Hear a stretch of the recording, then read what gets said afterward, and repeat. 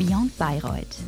Hallo und herzlich willkommen zu einer weiteren Folge des Beyond Bayreuth Karriere-Podcasts im Fachbereich Jura. Es ist uns eine große Ehre, Dr. Julian Stasek sowie Moritz von Limburg von der Wirtschaftskanzlei Görg heute begrüßen zu dürfen. Schön, dass ihr euch beide heute die Zeit genommen habt. Um direkt reinzustarten, warum hast du dich damals für die Aufnahme eines Jurastudiums entschieden und was erscheint dir vielleicht auch noch besonders reizvoll heute am Jurastudium und bereust du die Entscheidung vielleicht auch ein Stück weit?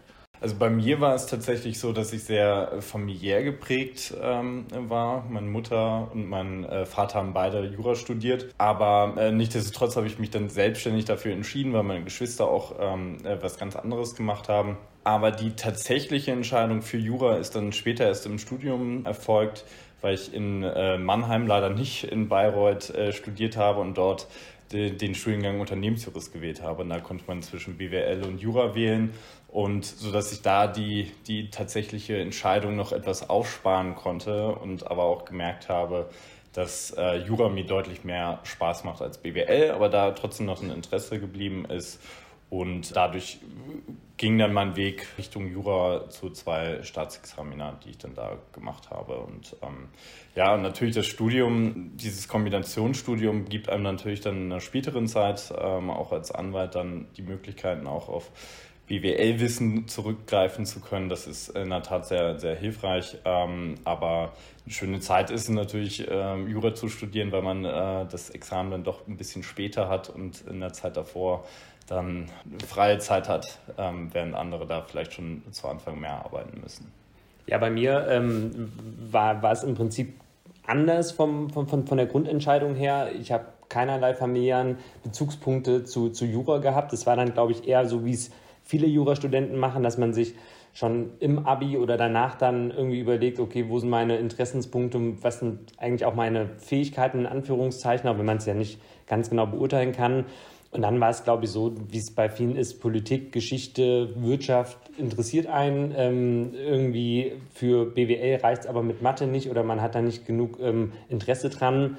Und wenn man Lust hat auf sprachliche Berufe, und das war es irgendwie bei mir so, ich wollte nichts Technisches machen, sondern tatsächlich irgendwie etwas, wo man auch viel mit Sprache macht, dann war das Jurastudium so die erste Wahl und dann bin ich da so reingeraten und im Nachhinein kann ich mich da Moritz anschließen, ist es schon so, dass das Jurastudium einem eine Menge abverlangt hinten raus. Während des Studiums ist es natürlich schon gibt einen großen Freiraum, den man auch, glaube ich, nutzen sollte, auch als Kraftreservoir für spätere, anstrengendere Zeiten. Und genau, von daher kann ich es nicht bereuen, das gemacht zu haben.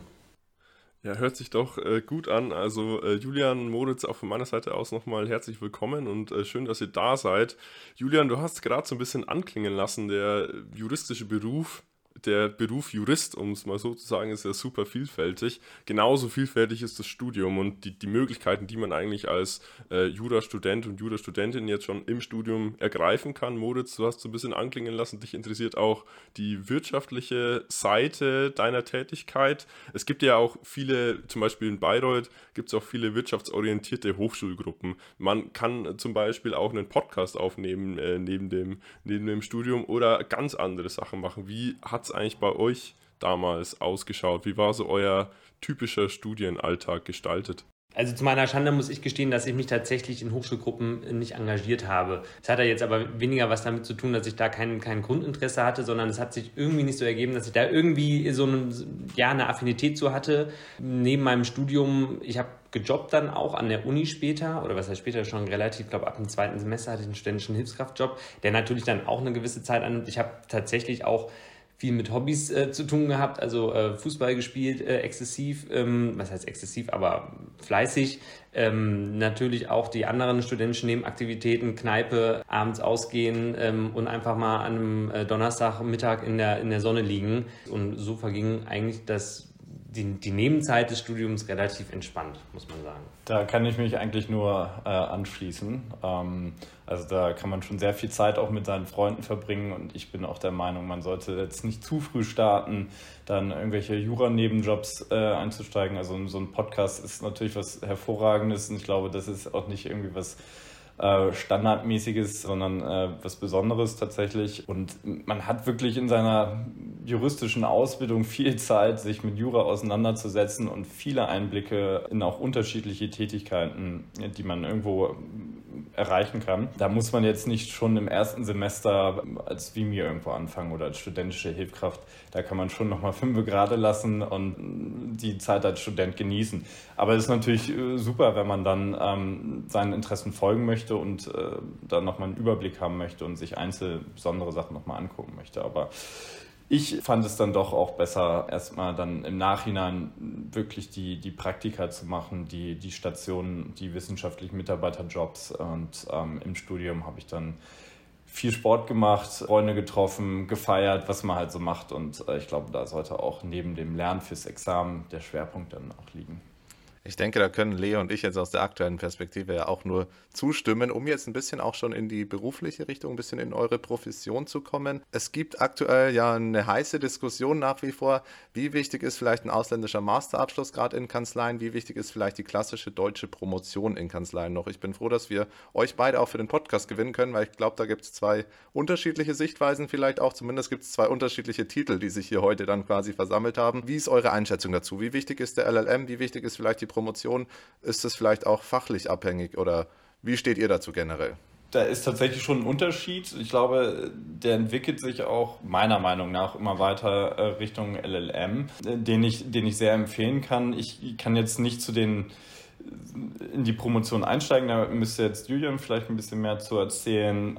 Nichtsdestotrotz glaube ich, dass beides sehr, sehr gut ist. Der Doktortitel nimmt vielleicht in der Bedeutung ab, weil viele internationale Mandanten das überhaupt gar nicht kennen. Also das habt ihr wahrscheinlich auch schon öfter gehört. Aber auf der anderen Seite ist es so, dass viele andere Mandanten vor allem im mittelständischen Bereich in Deutschland darauf teilweise noch Wert legen. Und für einen selber kann das natürlich von Vorteil sein, weil man da auch gute juristische Arbeit lernt in der Promotion. Aber das sind, wie gesagt, Themen, mit denen ich mich nicht auseinandergesetzt habe. Dazu kann Julian viel mehr sagen. Zum englischsprachigen LLM, das muss man, glaube ich, auch nochmal unterstreichen, kann ich schon ein bisschen mehr sagen. Beim englischsprachigen LLM ist es so, dass man natürlich Legal English dann lernt in einem fremden Land und sich mit auch englisch sprechenden Juristen auseinandersetzen muss, Fachgespräche führen muss.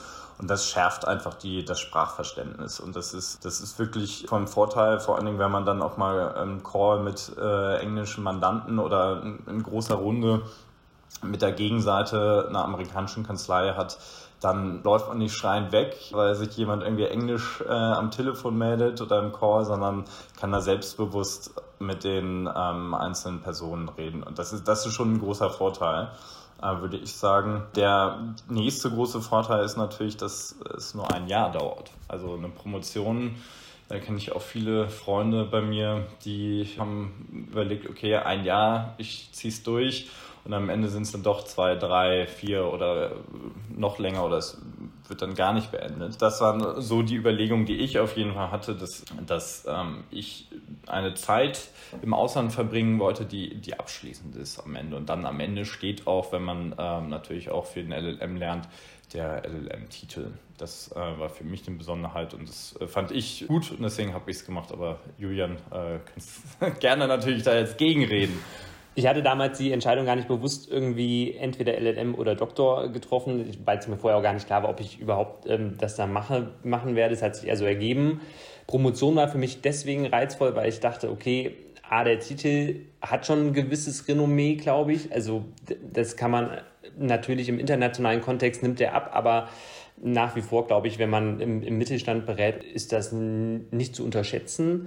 Und eben, es bietet einem die Möglichkeit, tatsächlich auch mal richtig vertieft irgendwo einzusteigen. Also das, und wie Moritz ja schon sagte, prägt einen auch in der Arbeitsweise, weil man dann natürlich da irgendwo sehr juristisch genau arbeitet, was vorteilhaft ist. Im Nachhinein muss man aber auch sagen, wenn man jetzt einfach nur ein Preis-Leistungs-Verhältnis sieht, zieht man aus dem LLM aus 2 Gründen mehr. Das eine ist, es dauert kürzer, man ist auch woanders und ich glaube auch, dass die Zeit so ein bisschen wie so ein Auslandsstudium ist. Also das heißt, man zieht da auch persönlich, glaube ich, einen großen Freizeitgewinn mit raus. Und das Zweite ist tatsächlich auch, sind die Sprachkenntnisse. Also ich glaube, das darf man nicht unterschätzen, dass man dadurch halt wirklich dieses Legal Englisch wirklich lernt und drauf hat, auch mündlich zu präsentieren, nicht nur schriftlich. Das ist, glaube ich, schon ein großer Vorteil. Promotion, wie gesagt, muss man sich vielleicht vorher nochmal überlegen, wo macht man es, welchen zeitlichen Rahmen setzt man sich. Ich habe im Endeffekt 3 Jahre oder 3,5 Jahre netto gebraucht, was jetzt nicht wenig ist. Ich habe aber auch nebenbei gearbeitet. Ich glaube, es gibt auch Modelle, wo man sagt, man zieht das in einem Jahr oder 1,5 Jahren durch. Was man nicht unterschätzen darf, ist, dass da noch eine Menge dranhängt. Also bis das dann mal durch die Korrekturen durch ist, Erstgutachten, Zweitgutachten, dann irgendwann das Rigorosum, das zieht sich dann halt. Da muss man einen langen Atem haben, aber am Ende steht dann halt ein schöner Titel und ein schönes Buch. Von daher kann ich es auch empfehlen, man sollte sich nur klar machen, dass es eine Menge Arbeit bedeutet. Ja, vielen Dank für die interessanten Einblicke. Um jetzt mal auf euren persönlichen Zeitstrahlen nach vorne zu reisen, so ein bisschen jetzt in die Gegenwart. Ihr habt ja doch mitunter relativ unterschiedliche Ausbildungswege gewählt, aber es hat euch an denselben Ort verschlagen, in Anführungszeichen, eben zu Görg, in eine der bekanntesten und renoviertesten Wirtschaftskanzleien im Dachraum. Da würde es mich mal interessieren, wie man sich eigentlich die Kanzlei Görg vorstellen kann und was die eigentlich im Detail so ist und wie das Arbeitsleben bei Görg auch abläuft. Also ich glaube, wie du es schon gesagt hattest, ist Görg eine relativ große oder sehr große Wirtschaftskanzlei im deutschsprachigen Raum. Betonung liegt vielleicht sogar auf deutschsprachigen Raum, es ist halt eine deutsche Großkanzlei. Und ich glaube, das ist schon mal nicht ein Alleinstellungsmerkmal, aber etwas, was die Kanzlei schon ausmacht. Das ist sehr kurze Wege beinhaltet. Es ist nicht so, dass irgendwo ein Entscheidungskopf in den USA sitzt, sondern das ist halt hier relativ nah vor Ort. Es hat eine rheinische Prägung, muss man sagen. Die Kanzlei Görg kommt aus Köln. Das zieht sich auch tatsächlich so ein bisschen durch eine lockere Haltung auch durch. Und es hat, glaube ich, von den Ursprüngen her eine insolvenzrechtliche, restrukturierungsrechtliche Prägung, was zum Beispiel jetzt aus meiner Sicht im Arbeitsrecht auch sehr interessant ist, weil man da halt diese Restrukturierungsprojekte arbeitsrechtlich begleitet. Aber nicht nur. Die Kanzlei ist sehr, sehr breit aufgestellt. Moritz macht jetzt ja nichts im Insolvenzrecht. Ja, teilweise. Wenig. Teilweise, aber genau. Und ansonsten ist es eine Full-Service-Kanzlei, das heißt, es werden im Prinzip alle Rechtsgebiete des Wirtschaftsrechts abgedeckt. Man arbeitet auch teilweise in den Disziplinen miteinander, oder was heißt teilweise schon viel, finde ich. Also gerade was ich angesprochen hatte, dass man da mit den Insolvenzrechtlern zu tun hat, wir jetzt im Arbeitsrecht zum Beispiel. Und von daher ist es tatsächlich da so eine sehr vielfältige Arbeitsweise, die man erlebt bei Görg. Genau, da kann ich mich eigentlich nur voll und ganz anschließen. Warum habt ihr euch dann letztlich für Görg entschieden? Also ihr habt ja schon einige Stationen auch gehabt. Was war vielleicht für euch so der Riesen-Benefit, dass ihr gesagt habt, ich möchte jetzt in München anfangen, ich möchte zu Görg und ich versuche es oder ich traue es mir zu, dass ich da den Schritt quasi in die international tätige Full-Service-Kanzlei dann auch gehe? Also bei mir war das so, ich habe mich 2021 beworben und wir sind ja jetzt ja gerade in einer Zeit, in der wir einen starken Bewerbermarkt haben. Also wir Anwälte oder angehende Anwälte können uns da aus einem großen Blumenstrauß heraussuchen, in welche Kanzlei wir gehen möchten. Und dementsprechend viele Kanzleien guckt man sich dann auch an. Das habe ich auch getan, wie jeder andere Kandidat auch. Und da fand ich, natürlich kann man immer die Hard Facts vergleichen, das, was man auf dem Papier sieht. Welche Rechtsgebiete bearbeitet man, was ist das Gehalt, welche Benefits gibt es, wo steht das Büro und solche Sachen. Das kann man ja sehr, sehr leicht beurteilen und auf einem gewissen Level sind da wahrscheinlich auch alle Kanzleien sehr ähnlich. Da gibt es natürlich Ausschläge nach oben wie nach unten. Aber da kann man, finde ich, jedenfalls nicht unbedingt sich seine Traumkanzlei raussuchen. Also vielmehr muss man da tatsächlich dann mit den Menschen sprechen. Ich war jetzt nicht als wissenschaftlicher Mitarbeiter bei Görg vorher tätig, weil ich vorher ja in Berlin mein Referendariat gemacht habe. Und da war es aber so, dass ich da wirklich dann sehr überzeugt war von meinem Team. Also ich saß im Bewerbungsgespräch und wir haben viel gelacht. Also das ist schon mal sehr viel wert, glaube ich. Die Atmosphäre war locker. Also wir haben natürlich auch fachlich gesprochen und es ging halt sehr gut. Und ich habe auch andere Bewerbungsgespräche, das war dann eher so ein Verhör. Das schlägt dann wahrscheinlich auch auf die Erwartung aus, wie dann die spätere Arbeitsweise sein wird. Und wenn es natürlich sehr, sehr, sehr gut läuft, dann denkt man, dass man da gut aufgehoben ist. Und also das eine, das Persönliche.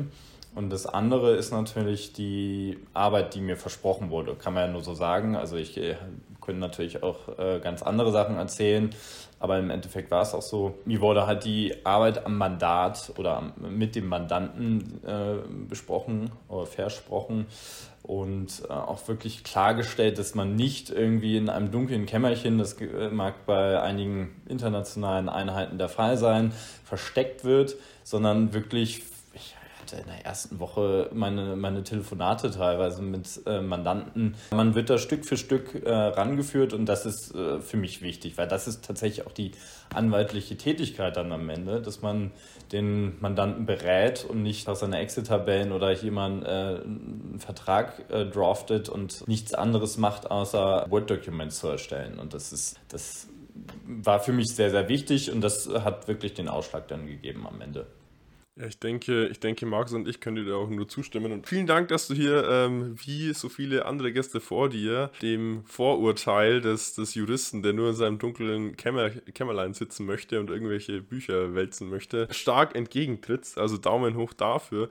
Moritz, du hast es gerade schon anklingen lassen. Nehmen wir mal an, die Entscheidung pro Görg steht. Du meintest, dass das Einstellungsverfahren ist da sehr locker, sehr einladend, um das mal so zu sagen. Und Görg macht wirklich auch sehr viel, um auf potenzielle neue Kollegen zuzugehen. Julian, wie war es bei dir so? Und habt ihr vielleicht auch Tipps für jetzt Interessierte, die sich vielleicht noch im Studium befinden oder im Referendariat, wie sie das am besten machen können, um dann eben bei Görg zu landen? Also bei mir war es so, ich war vorher schon in einer anderen Kanzlei tätig und kam dann in Kontakt mit dem Arbeitsrechtspartner hier von Görg vor Ort in München.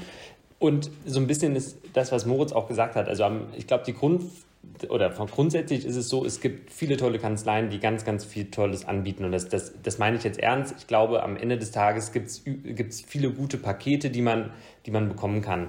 Und deswegen sollte man sich das auch anhören. Und dann ist es so, dass man sich vielleicht im zweiten Gang so ein bisschen die Frage stellen sollte, was will ich eigentlich von der Tätigkeit machen? Auch da sind viele ähnlich. Hier bei mir konkret war es so, dass ich mehr Litigation machen wollte, das heißt auch Arbeitsprozesse führen, auch vor dem Arbeitsgericht, was eben hier sehr stark gemacht wird.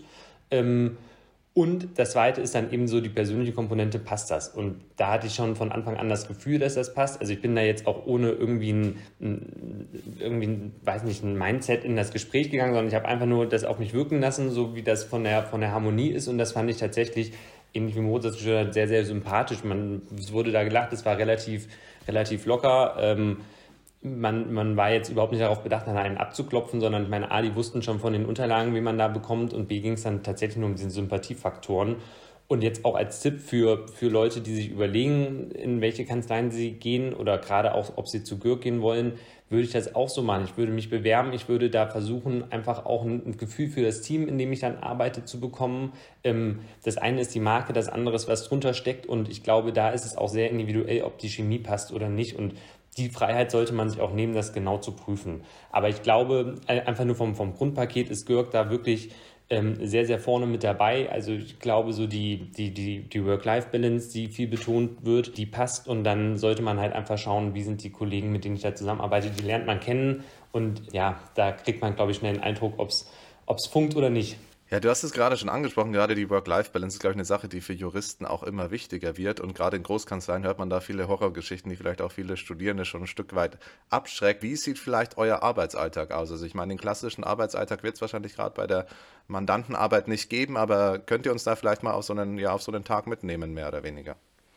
Ja, wie du angesprochen hast, also es gibt jetzt nicht diesen besonderen Tag, der immer gleich läuft. Ich gehe ins Büro, fahre meine E-Mail hoch und habe dann ein bestimmtes Gespräch, und danach habe ich das Gespräch und danach schicke ich die E-Mail raus, sondern es ist immer sehr dynamisch eigentlich. Also es ist eine dynamische Lageentwicklung, auch gegen Ende eines Deals kommen dann vielleicht sehr unvorhergesehene Dinge, die man dann schnell abarbeiten muss. Also es gibt dann Tage, an denen man an einem Vertrag sitzt, den draftet man oder macht ein Markup dazu und ist da dann fokussiert drauf. Dann kann es sein, dass man dann einen Schriftsatz ansteht, und da arbeitet man dann wirklich lange dran. Es kann aber dann auch wiederum sein, dass da 5, 6 unterschiedliche Themen sind, die man dann irgendwie parallel oder strukturiert nacheinander abarbeiten muss. Oder es gibt dann Tage, wo man dann mehr Telcos hat, wo man von einer Videokonferenz in die nächste springt.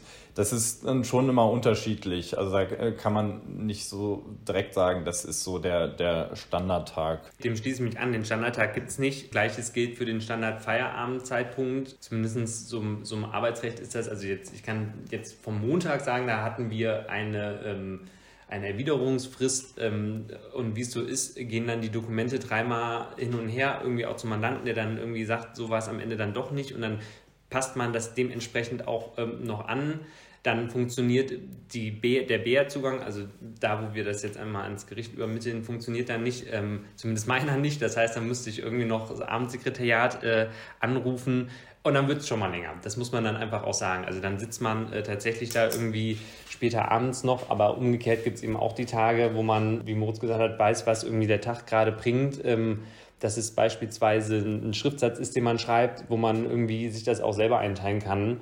Und dann hat man da auch die Möglichkeit, irgendwie schneller rauszukommen. Aber klar, was ihr gesagt habt, das Thema Work-Life-Balance, das ist, glaube ich, überall eins. Ob das nun auf einem hohen Niveau wie bei Juristen ist oder auf einem niedrigeren, ich glaube, das ist ein schwer zu lösendes Thema, ja. Also es ist schon so, wir kommen, glaube ich, bei dir, Jürgen, ist das gleich um 9 ins Büro und bleiben dann nicht bis 11 im Standard, sondern gehen dann um 19 Uhr, wenn mal mehr ist, auch ein bisschen länger. Es gibt Tage, wo ich um 18 Uhr gehe.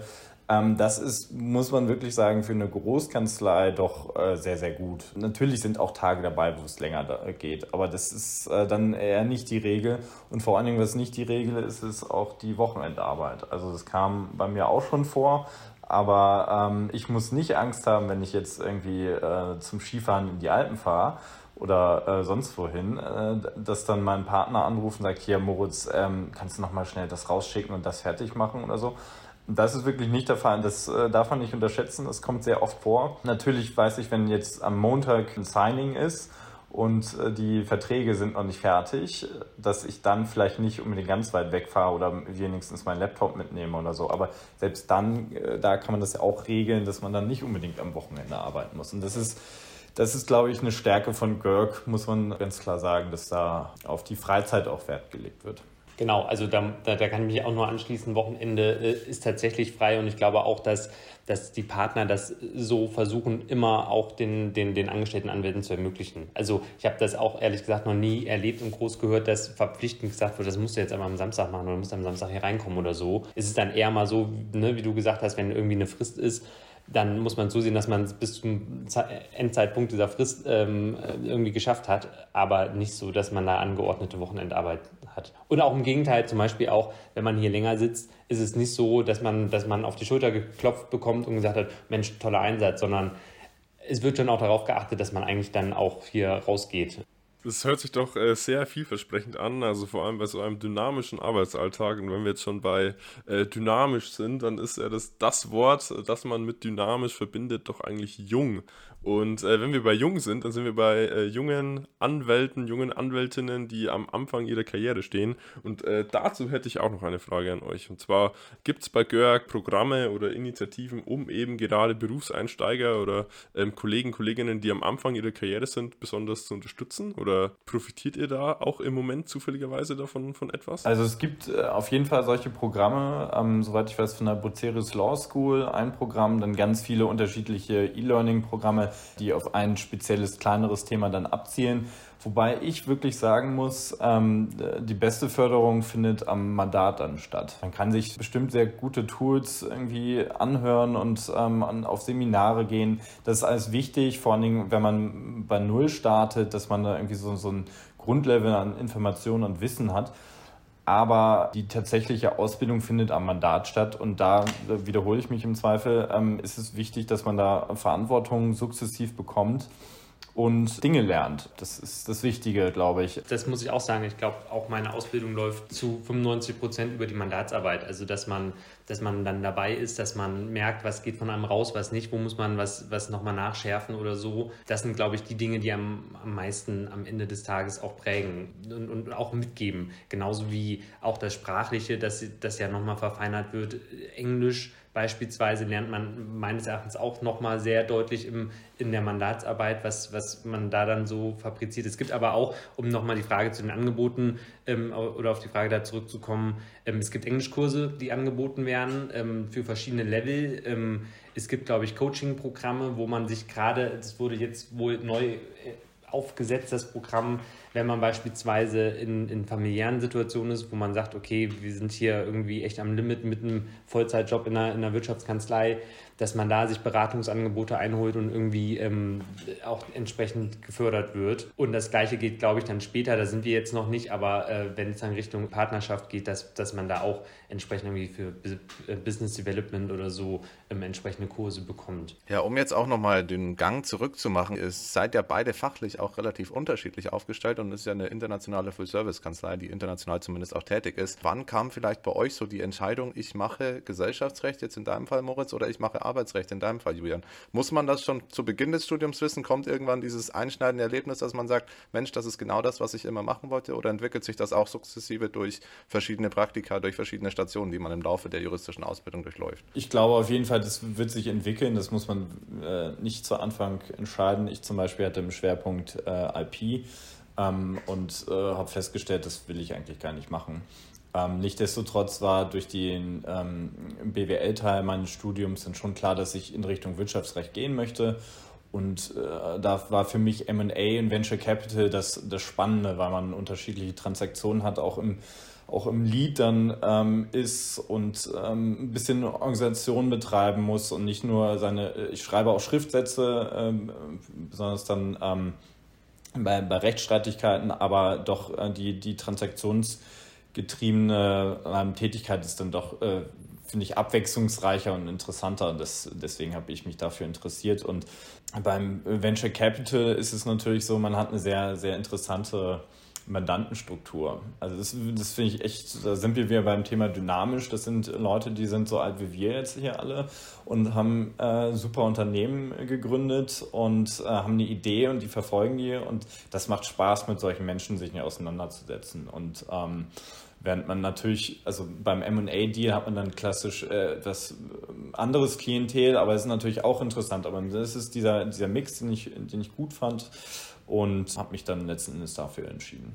Also bei mir war das so, dass ich tatsächlich während des Studiums zum Arbeitsrecht gekommen bin. Also ich muss auch sagen, zum Beispiel mein erstes Pflichtpraktikum hatte ich bei einer Strafrechtskanzlei. Super spannend. Und das fand ich auch im Studium immer interessant. Aber es war jetzt nie so, dass ich gesagt habe, ich will am Ende des Tages da irgendwie im Arbeitsrecht stehen, sondern es war dann tatsächlich durch den Schwerpunkt, den ich aber auch nur gewählt habe, weil da irgendwie gerade die Seminare so angeboten wurden, dass es sich bei mir anschloss.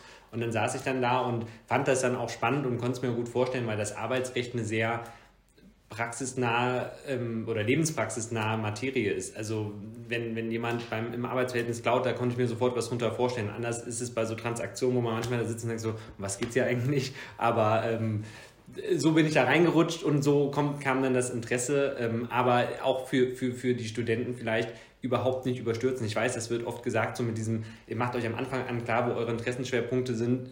Ich hätte es am Anfang des Studiums und die ersten 4-5 Semester überhaupt nicht sagen können. Da steht man nach wie vor so einem Riesenberg und einfach mal entwickeln lassen, gucken, wo man da reinrutscht, und ich glaube, dann findet man das schon. Um jetzt mal beim Thema Praktikum bzw. reinschnuppern zu bleiben, wenn ich jetzt sagen würde, hey, ich hätte zum Beispiel grundsätzlich Interesse an Arbeitsrecht oder an M&A, an VC, und GERC interessiert mich, welche Programme wird es dann bei euch für mich geben? Also zum Beispiel als Praktikant oder als VMI, oder wie könnte ich dann bei euch meine ersten Schritte machen? Viele kommen dann auch schon als studentische Hilfskraft zu uns und arbeiten dann hier auch voll mit. Genau, und dann der klassische Weg, Wissen mit Referendare. Bei Referendaren ist es so, dass da auch die Möglichkeit besteht, wohl auch in verschiedene Fachbereiche mal reinzuschnuppern. Ist ja auch mal das Thema, wie viel arbeitet man dann tatsächlich, das ist, glaube ich, auch alles irgendwie im Gespräch möglich zu klären. Es gibt auch dann die Unterstützungsmöglichkeiten für die Repetitorien fürs zweite Examen. Das sind so die Programme, die ich kenne. Aber ansonsten, glaube ich, es gilt auch da so ein bisschen wie für uns auch als Anwälte. Man lernt da die Dinge einfach auch mit im Job, in Anführungszeichen. Genau, also vor allen Dingen dann ist es natürlich was anderes, wenn man als Praktikant bei Görg anfängt oder als wissenschaftlicher Mitarbeiter, meinetwegen schon mit 2 Staatsexamina, dann wird man natürlich mit 2 Staatsexamina quasi wie ein Associate behandelt. Jedenfalls kann man einiges voraussetzen wie beim Associate. Als Praktikant kann man in die Kanzlei reinschnuppern, sich angucken, wie sind die Arbeitsabläufe, was sind das für Menschen, und natürlich liest man sich Verträge durch und bringt da auch einen Input, aber die Arbeit ist dann schon eine andere als wissenschaftlicher Mitarbeiter dann. Das ist, glaube ich, auch nochmal wichtig. Aber das ist ja auch normal. Also man kann ja auch von keinem Praktikanten erwarten, dass er jetzt hier den 60 Seiten Dokumentation im VC-Deal irgendwie schreibt. Das will ja auch keiner, aber das ist dann einfach reingucken, sehen, ob es einen interessiert grundsätzlich, und dann auch so, wie wir eben darüber sprachen, vielleicht dann Schwerpunkt in die Richtung zu setzen. Ja, wir sind leider auch schon am Ende des Podcasts angekommen. Wir haben Einblicke in 2 spannende Karrierewege erhalten, wofür wir uns natürlich auch ganz herzlich bedanken wollen. Um die letzte Frage jetzt dann auch direkt zu stellen, gibt es vielleicht eine Sache, die ihr beiden den Zuhörenden noch mit auf den Weg geben möchtet, die ja primär wahrscheinlich Studierende sind? Ihr wart ja selber mal in der Situation. Gibt es vielleicht noch einen Ratschlag, eine Lebensweisheit, die vielleicht euch damals weitergeholfen hätte, die ihr gerne teilen möchtet? So alt sind wir jetzt ja noch nicht, aber wir geben trotzdem mal unser Bestes, hier irgendwelche Weisheiten zu verbreiten. Also ich würde ganz klar sagen, dass man nichts überstürzen soll, beziehungsweise dass man nicht zu verbissen sein soll. Also im Studium, dass man da auch mal, wie eingangs gesagt, 5 gerade lassen kann. Und da auch seine Zeit und sein Leben ein bisschen genießt, und dann natürlich in der Examensvorbereitung, da muss man Gas geben. So, ist nun mal so angelegt in Deutschland, kann man sich darüber streiten, ob das so sinnvoll ist, aber so ist es. In der Zeit muss man Gas geben, aber davor muss man nicht im 2. Semester den ganzen Tag in der Bib verbringen und da schon irgendwie 7 Seminare besuchen.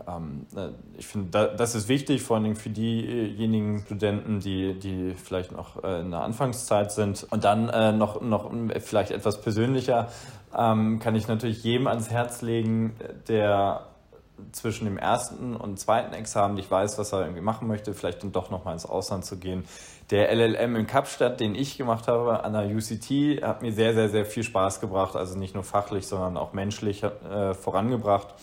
Und im Gegensatz vielleicht auch zu dem einen oder anderen LLM-Programm in Amerika, nicht ganz so teuer, ist ja auch mal gut zu wissen. Aber das ist jetzt auch kein Geheimtipp mehr, da wandern jedes Jahr Tausende hin, will ich fast sagen. Aber das noch als kleiner Tipp von mir. Ich würde mich da bis auf mit dem LLM natürlich anschließen, die Dinge schon nicht zu überstürzen und auch das, was man im Jurastudium so mitbekommt, mal auf sich wirken zu lassen und zu gucken, wo man dann am Ende auch hingeht. Und auch diese Nervosität, wir kennen das ja auch so, das, was einem immer umtrieben hat, der macht jetzt schon den Schein, der geht jetzt schon ins Rep. Freimachen von, so schwer das auch fällt, aber ich glaube, da muss man auch sagen, wenn es für mich in diesem Semester eben nicht passt, dann passt es nicht, und wenn ich am Ende des Tages ein halbes Jahr länger für die Examensvorbereitung brauche, dann brauche ich das halbe Jahr länger, und wenn ich danach, weil ich fertig bin, nochmal 3 Monate gerne irgendwie nach Thailand möchte in die Sonne, dann mach das. Also wenn nicht in dieser Zeit, wann dann? Und ich glaube, der Bewerbermarkt ist auch gut. Da muss man sich jetzt auch nicht immer vor jeder kleinen Lücke im Lebenslauf scheuen oder Angst haben, dass man nicht zielstrebig genug sei. Da kommt es, glaube ich, auf andere Dinge an. Vielen Dank, das waren noch tolle abschließende Worte. Wir möchten uns auch an dieser Stelle nochmal ganz herzlich bei euch bedanken, dass ihr euch die Zeit genommen habt für den Podcast. Wünschen euch, es ist ja erst mittags, noch einen schönen Nachmittag und frohes Schaffen, und macht's gut. Dankeschön. Danke sehr. Beyond Bayreuth,